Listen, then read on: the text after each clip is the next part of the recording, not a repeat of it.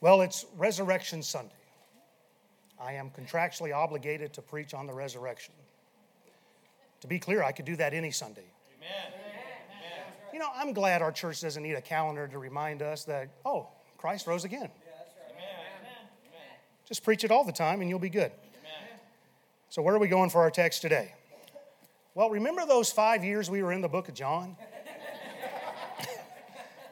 And the calendar just happened to line up, or the scriptures just happened to line up with the calendar at times. And well, I believe the same things happened again. Let's go to Genesis chapter 3. As we're going through Genesis on Sunday mornings, I was really praying about what direction to take for Resurrection Sunday, and it was like the Holy Spirit said, where are you at in Genesis? And I just kind of went, oh, duh. Thank you, Lord. So Genesis chapter 3, we'll pick up where we left off. And where we are at in our text, I believe, will be a good launching point to speak about the need for the resurrection in the first place. So as we've been doing over the last several weeks, let's read verses 1 through 8 of Genesis chapter 3. Now the serpent was more subtle than any beast of the field which the Lord God had made. And he said unto the woman, Yea, hath God said, Ye shall not eat of every tree of the garden. And the woman said unto the serpent, We may eat of the fruit of the trees of the garden, but of the fruit of the tree which is in the midst of the garden, God has said, Ye shall not eat of it, neither shall ye touch it, lest ye die. And the serpent said unto the woman, Ye shall not surely die. For God doth know that in the day ye eat thereof, then your eyes shall be opened, and ye shall be as gods, knowing good and evil. And when the woman saw that the tree was good for food, and that it was pleasant to the eyes, and a tree to be desired to make one wise, she took of the fruit thereof and did eat, and gave also unto her husband with her, and he did eat. And the eyes of them both were open, and they knew that they were naked. And they sewed fig leaves together and made themselves aprons. And they heard the voice of the Lord God walking in the garden in the cool of the day. And Adam and his wife hid themselves from the presence of the Lord God amongst the trees of the garden. So this is now our 5th week in this chapter. We've made it into verse 6 so far. And I was going to say we've been gobbling up all we can. But that's probably not the best choice of words for this passage. So we'll just say we've been taking our time going through this. And some of you will get that later, I guess. But last time, we saw how Eve concluded 3 things about this tree in verse 6. Number 1, it was good for food. Number 2, it was pleasant to the eyes. And number 3, it was desired to make one wise. 1 John 2:16, remember, says, For all that is in the world, the lust of the flesh, the lust of the eyes, and the pride of life is not of the Father, but is of the world. When she perceived the tree was good for food, she lusted with her flesh. When she saw that it was pleasant to the eyes, she lusted with her eyes. And when she desired it to make her wise, she had the pride of life. And all of our sinful problems in life will come down to one of these 3 areas, sometimes all 3, as we see here in our text. Temptation has something there that is either going to appeal to our flesh, appeal to our carnal sight, or it's something that is going to feed our pride. We then considered the downward progression to transgression. There in verse 6, she perceived, she viewed, she reached out and she took, and then she ate. And you will first think about sin, then you will see it with your mind's eye, then you will connect to it in some way, and then eventually you're going to indulge in your sin. But remember that Satan could only tempt her. He could not force her to sin. So he didn't take it, put it in her hand, force it to her mouth, make her eat. It was all because she made a decision to do wrong. Amen. It was wrong for her to sin, but it was then evil for her to pass it on to somebody else. We are witnessing this kind of evil in America today. Amen. From the transgendered movement. I'm not against reaching people. Don't take away something hateful from what I'm about to say.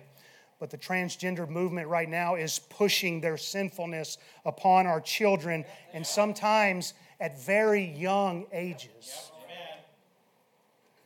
On April the 9th, in one of the reddest states in America, the University of Oklahoma hosted a drag queen story hour in which they advertised the targeted age as ages 2 to 10.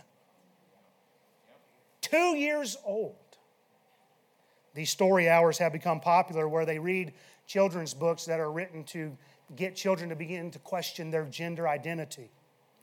It's sinful when someone like Bruce Jenner wants to become Caitlyn Jenner and has reassignment surgery at the age of 68. But listen to me, it is evil when people will begin pushing that ideology upon children who can't even process that kind of thinking. You know, the neuroscientists have concluded that the brain isn't even fully developed until the mid-20s. Some are even saying now it may last to the 30s. And based on how some of you act, that may be true. Listen, if one wants to pick fruit from the tree and eat it, that's between them and God. But when that same one wants to take that fruit and hand it to one of these little ones, that is evil. And Jesus said, suffer not the little children to come. Allow them to come unto me, is what he said. And he said, if anybody offends or if anybody trips up one of these little ones, it had been better for him that a millstone be tied about his neck and he be cast into the river and drowned. That was Christ's words, not mine. That's right. It's evil. Amen. I've said it before, but my heart breaks for those who have been indoctrinated from such a young age. I just saw an article yesterday after I had typed up these notes that a lady who is, I believe, 71, she was one of the pioneering transgendered scientists, has come out and said, well, actually she was born a he, but has come out and said that this has gotten too far. She said, this person said, it is not right to make little kids try to make this decision. And then I read an article today that said what is beginning to happen in America, we already know this is true, but they're just now catching up with it, that this whole transgender movement is just becoming a fad among kids. And so kids see it as the in thing to do. It's the popular thing to do. And so they do it, and then they can go to a public school without parental permission and start to get hormone therapies without their parents ever knowing it. That's a problem. Now, I want to reach them. I feel for those who have been confused by wrong teaching, but I have no patience for the adults who know better. Now, here's what I'm getting at. If you have sin in your life, and I believe we all have a besetting sin, then please don't pass that sin along to others. Don't drag them into the depth of your depravity. The remedy for Eve and also for Adam when they were tempted was to retreat to the safety of God's word. God had given a command to them. If they would have just followed God's word, they would have been just fine. They were commanded not to eat from it. They were safe while walking within the boundaries and the confines of God's word. But just as soon as they departed from the Bible, if you will, the word of God for us today, amen? Just as soon as you depart from that, just as soon as they departed from that, it all started going downhill from there. And the same is true for us and our children. We must retreat to the castle of God's word. And we must teach our children to do the same. God is to be our hiding place. He is our strong tower. He is our refuge. We cannot respond to temptations through emotions, but we have to go to that one source that is permanent, that is safe, that never changes, never moves, and that's the Word of God. You have to be anchored in the Word of God. As we begin today, let's pick this back up at the end of verse 6 where we read, and he did eat. I cited 1 Timothy 2:14 last time, which says, and Adam was not deceived, but the woman being deceived was in the transgression. You see, Eve was beguiled through the subtlety of Satan. She was deceived. The Bible says Adam was not deceived. He just willingly took of the fruit. So Adam, he willingly chose to take of the fruit, knowing full well that it was sinful to do so without any deception. So why did Adam partake as well? Well, I've heard some preachers wax eloquently about how he didn't want Eve to suffer alone. He chose the woman above God. And all of that makes for good preaching because many of women have been the downfall of many men. But the bottom line is the Bible never says any of that. So rather than trying to speculate, Let's just take what the book of James says in James 1, verses 14 and 15. But every man is tempted when he is drawn away of his own lust and enticed. Then when lust hath conceived, it bringeth forth sin, and sin, when it is finished, bringeth forth death. Biblically, we are safer to conclude that just as Eve was drawn away by her lust, so Adam was drawn away by his. We don't need to try and concoct a noble reason why he sinned. The bottom line is he did. The only difference we know is that while Eve was deceived, Adam just stubbornly rebelled against God.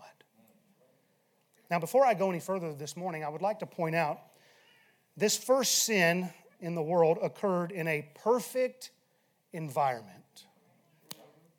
Two perfect people who were once walking with their perfect God. The only evil influence was the temptation by Satan. But he couldn't force them to sin. There was no alcohol. There was no illicit drugs. No peer pressure from other people. No ungodly music. No wicked teachers. No Hollywood influence. No internet. They had every reason to succeed, but they failed.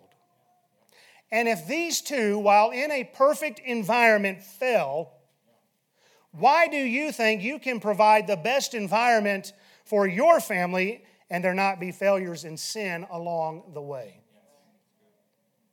Now, I'll say more when we get to chapter 4 when Cain kills Abel. But some of you need to stop looking for every reason under the sun why your child or your spouse does wrong. You're beating yourself up. You're blaming yourself. You're coming up with all these reasons why they must have acted this way. I tell you why they did. It's because they're sinners. Amen. Amen.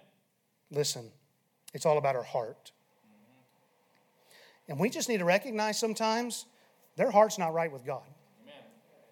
Very popular evangelist. I don't know that I'm at liberty to say his name right now. You all know him. He comes to our church. He preaches family camps, has a bunch of kids. And the last one decided to go astray. The other 5, serving the Lord, walking with God, doing what they're supposed to do, living a godly life. And that last one decided to tell his dad, "You're the reason why I turned out the way I did." And thankfully that dad looked at him and said, "Oh, no, you don't. The other 5 turned out just fine. You're just rebellious." Amen. You had the same opportunities. You were given the same environment, so don't give me that. Listen, you can take them to church 3 times a week. You can do daily devotions with them. You can warn them. You can teach them right from wrong, and you should. Amen. But at the end, it's up to them to buy the truth. Amen. It's up to them to get their hearts right with God. So stop beating yourself up for their sinful decisions. Amen. God gave Adam and Eve every advantage possible, but they still sinned. Cain had never heard of murder in his life, but he still killed his brother Abel. Judas Iscariot was with the best teacher that's ever walked the face of this earth for 3.5 years, and he still betrayed his Lord. It's not always about the environment, but it's the heart. Now, don't misunderstand me. A godly environment is important. It's always preferred above an ungodly one. None of this is to suggest that we forsake fostering a godly environment in our homes, and I agree with everything that Tyler said last week. We need to work hard at influencing the next generation. You should have church. You should have devotions. You should teach your family about God. You should train them up in the way that they should go. But all of that is not going to guarantee you that everything is going to go completely smooth without problems along the way. I can assure you, God did not blame Himself that Adam and Eve chose to rebel and forsake Him. I can assure you that Jesus did not blame Himself that Judas Iscariot decided to betray Him. Amen. By all means, keep yourself, keep your family in the best environment possible, but understand that when all is said and done, you can only control your own actions. Amen. And then know this, Satan's after you. Amen. He's after your family. Amen. And he is relentless. Amen. He wants your children to fall. But you can't control their actions. But can I tell you this? Never give up on your family. Amen. Don't throw in the towel. Amen. Keep loving them with all that you've got. God kept loving Adam and Eve. Jesus kept loving Judas, even though he knew what was in his heart. And by the way, God kept after you even when you were unlovable. You stay with it. Keep at it. Don't ever give up. Now let's move on by remembering the significance of this event by recalling what God said to Adam in chapter 2. In Genesis chapter 2, verses 16 and 17, it says, "And the Lord God commanded the man, saying, Of every tree of the garden thou mayest freely eat, but of the tree of the knowledge of good and evil thou shalt not eat of it, for in the day that ye eat thereof, or in the day that thou eatest thereof, thou shalt surely die." So God made it absolutely clear what the penalty was going to be from eating from this tree of the knowledge of good and evil. The Hebrew word for this phrase, "thou shalt surely die," means dying, thou shalt die. What this expresses to us is the certainty of death. We can clearly see that in the phrase, "thou shalt surely die." But it also means this, that the process of death would begin to take place, and it would continue until death would take its hold upon them and their body would die. Our first parents were created sinlessly perfect. They would still continue to be alive today had they not sinned. But after they sinned and ate from the tree of the knowledge of good and evil, the process of death began, and these two who were created immortal became mortal. They would begin to experience sickness and diseases as sin began to take its toll on them. In time, their eyesight would begin to dim. Their hearing would begin to diminish. Their hair would start to turn gray, Brother Brock, Tyler Brock. He talked about his gray hair. I was amazed. He's got 7.5 days in a week. Remember you said that? I don't know how you pulled that off. You said, I work with them 7.5 days a week. That's incredible, brother. How did you get the No wonder you're already gray. You're living longer. Okay. Listen, their hair would become gray. Arthritis would begin to set in. Their teeth would begin to decay. Their skin would begin to wrinkle. They would one day begin to move a little slower. God will tell Adam in Genesis 3:19, "In the sweat of thy face thou shalt eat bread till thou return unto the ground. For out of it thou wast taken, for dust thou art, and unto dust shalt thou return." That was the curse. And from this point forward, it would be appointed unto man once to die. But after that, the judgment. Ecclesiastes 3:20 says, "All go unto one place. All are of the dust, and all to the dust, all turn to dust again." Genesis 5:5, the Bible says, "And all the days that Adam lived were 930 years, and he died." What a sad commentary for someone that was created perfect. Had every right, every advantage to keep on living. What began as a perfect life and a perfect walk in union with God had become severed. But not only was there physical death, but clearly something had to happen to them spiritually in the day that they chose to sin against God. We'll have to look at this more next time, but we see in verse 8 that they hid themselves from the presence of the Lord God amongst the trees of the garden. What happened? Sin had separated them from God, and they knew it. They now had shame and fear. The fellowship they once enjoyed with God had been severed. Their hearts would now be sinful. Evil thoughts would enter into their minds because they now know good and evil. Wicked imaginations would take place. Wrong desires would enter in. They would now battle the flesh for the rest of their lives. What happened? They became sinners. And what's wrong with you and me?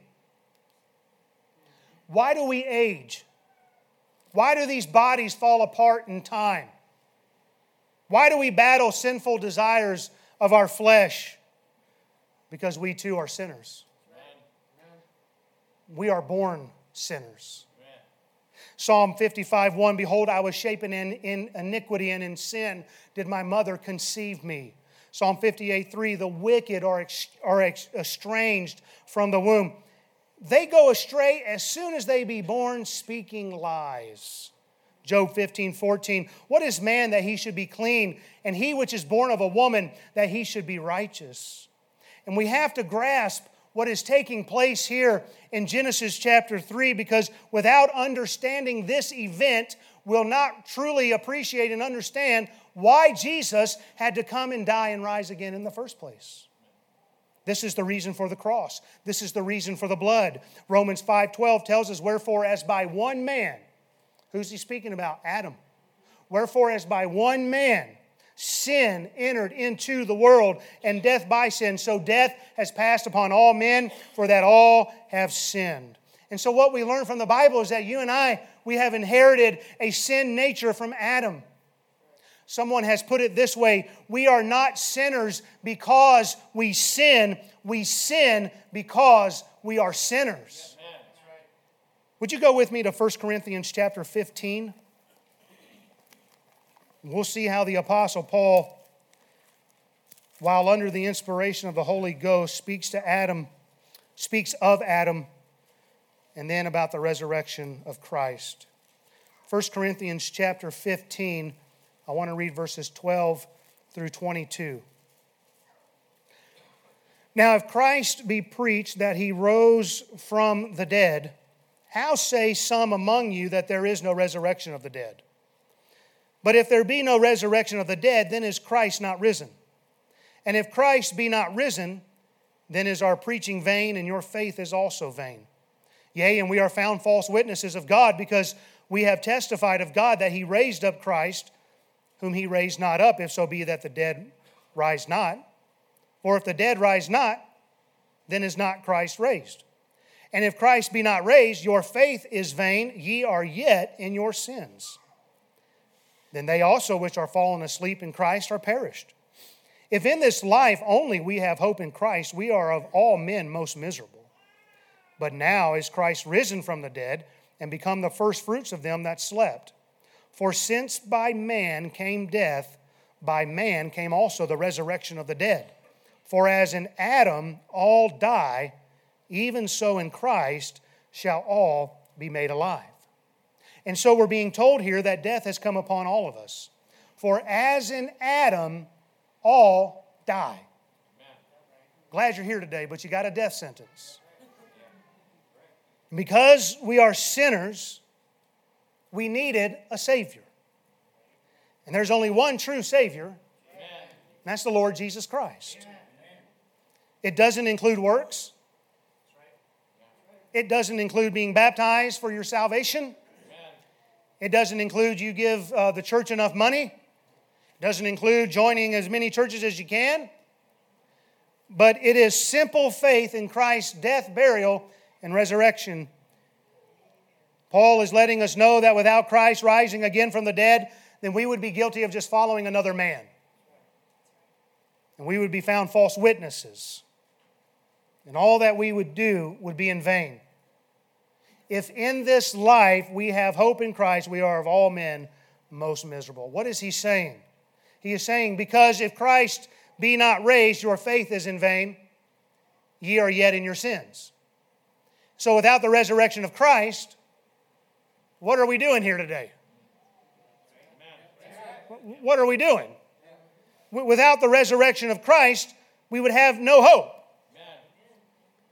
We'd have no hope in this life, nor the life to come. But notice 1 Corinthians here, chapter 15 again, verses 20 and 21. But now is Christ risen from the dead, and become the firstfruits of them that slept. For since by man came death, by man came also the resurrection of the dead. So what is our hope? It is Christ. And why is there hope in Christ? Because he rose again from the grave. He conquered death and sin. And in him, we can have his righteousness imputed to us. Romans 5, verses 18 through 21. Therefore, as by the offense of one, Adam, judgment came upon all men to condemnation, even so, by the righteousness of one, Christ, the free gift came upon all men unto justification of life. For as by one man's disobedience many were made sinners, so by the obedience of one many shall be made righteous. Moreover, the law entered that the offense might abound, but where sin abounded, grace did much more abound. That as sin hath reigned unto death, even so might grace reign through the righteousness unto eternal life.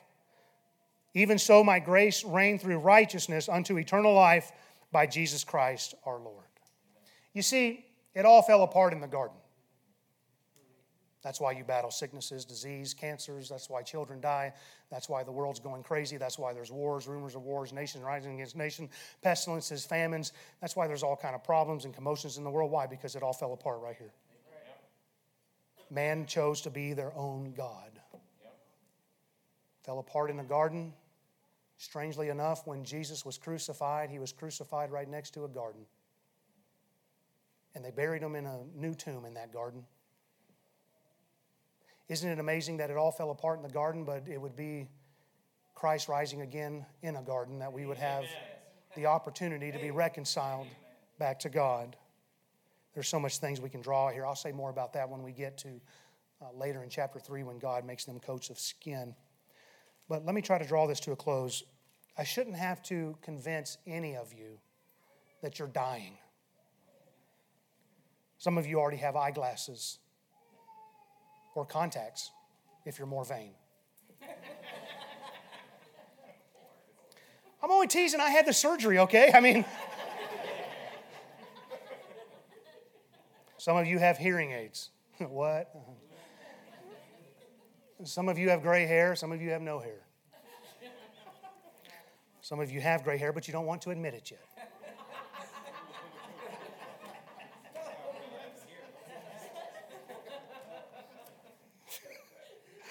Oh, we could go around the room and have testimony time right there. Some of you can't do what you used to do. You battle sicknesses.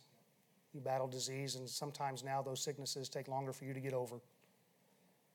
What's happening to you? You're dying. You're counting more wrinkles in your face every time you look in the mirror. And if you're here and you haven't advanced in age yet, that's the nicest way I thought to put it. Surely you understand your day is coming. The truth is, even the youngest among us this morning are already dying. I also shouldn't have to convince anyone here that you're a sinner. You've done wrong and you know it. And you'll continue to do wrong. You're going to battle your flesh daily through the lust of the flesh, the lust of the eyes, and the pride of life. You're going to tell lies. You're going to think wrong thoughts. You're going to do things you know you shouldn't do.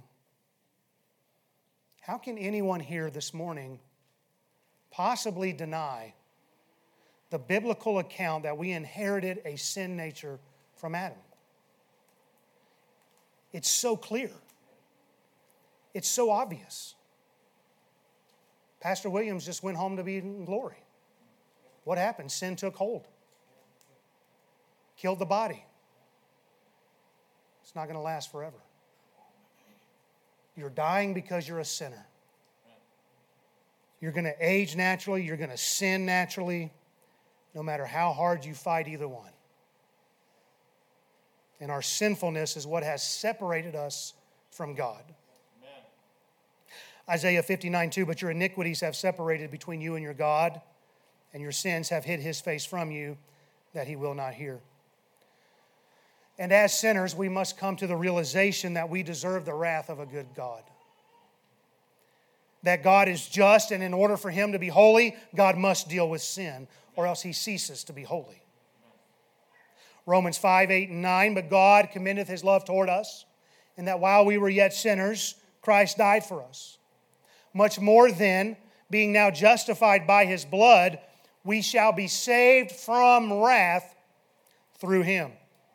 You see, without Christ, we're condemned. We have to be made righteous. But that can only happen by accepting God's free gift of salvation through Christ. which was made possible through the resurrection. You can't be good enough to earn it. You can't be good enough to keep it. I've already said you can't work it, you can't give it, you can't join. You can't be baptized enough. You're a sinner. And without hope in the world apart from God. And that's why you do the things you do. We have to be made righteous. So have you admitted your sinfulness to God? You know, you're not going to reach out for a life preserver until you know that you're drowning. And you're never going to be saved until you admit you're lost. Let me ask you, have you been born again? In John chapter 3, verses 3 through 7, Jesus tells Nicodemus, "Verily, verily, I say unto thee, except a man be born again, he cannot see the kingdom of God." Nicodemus saith unto them, "How can a man be born when he is old? Can he enter the second time into his mother's womb and be born?" Jesus answered, "Verily, verily, I say unto thee, except a man be born of water and of the Spirit, he cannot enter into the kingdom of God. That which is born of the flesh is flesh. That which is born of the Spirit is spirit. Marvel not that I said unto thee, ye must be born again." You see, our physical birth will never bring eternal life, because all have died in Adam. That which is born of the flesh will be nothing more than what we inherited from Adam. Therefore, we have to be born of the Spirit of God. This is called the new birth. This is called the second birth. This is what it means to be saved. This is what it means to be born again. I have to say these things because a lot of people are raised in different teachings in different churches, and they are taught to resist those phrases. You say, what do you mean by being born again? It means giving your heart to Christ. It means receiving His free gift of salvation, believing that He died on the cross for you. Ephesians 2, 4 and 5. "But God, who is rich in mercy for His great love, wherewith He loved us, even when we were dead in sins, hath quickened us together with Christ, for by grace are ye saved." If you're unsure of your standing before God right now, if you were to die today and you don't know where you would spend eternity, if you're unsure about any of that, now is the time to get that settled. 1 Corinthians 15:45. "And so it is written, the first man, Adam, was made a living soul. The last Adam was made a quickening spirit." Has your spirit been made alive by the resurrection power of God? Don't leave here today without getting this settled, please. Amen. If you don't have the assurance that you've been born again, we would love for you to come and let us show you from the Bible how you can know Christ as your Savior. Let's have a word of prayer.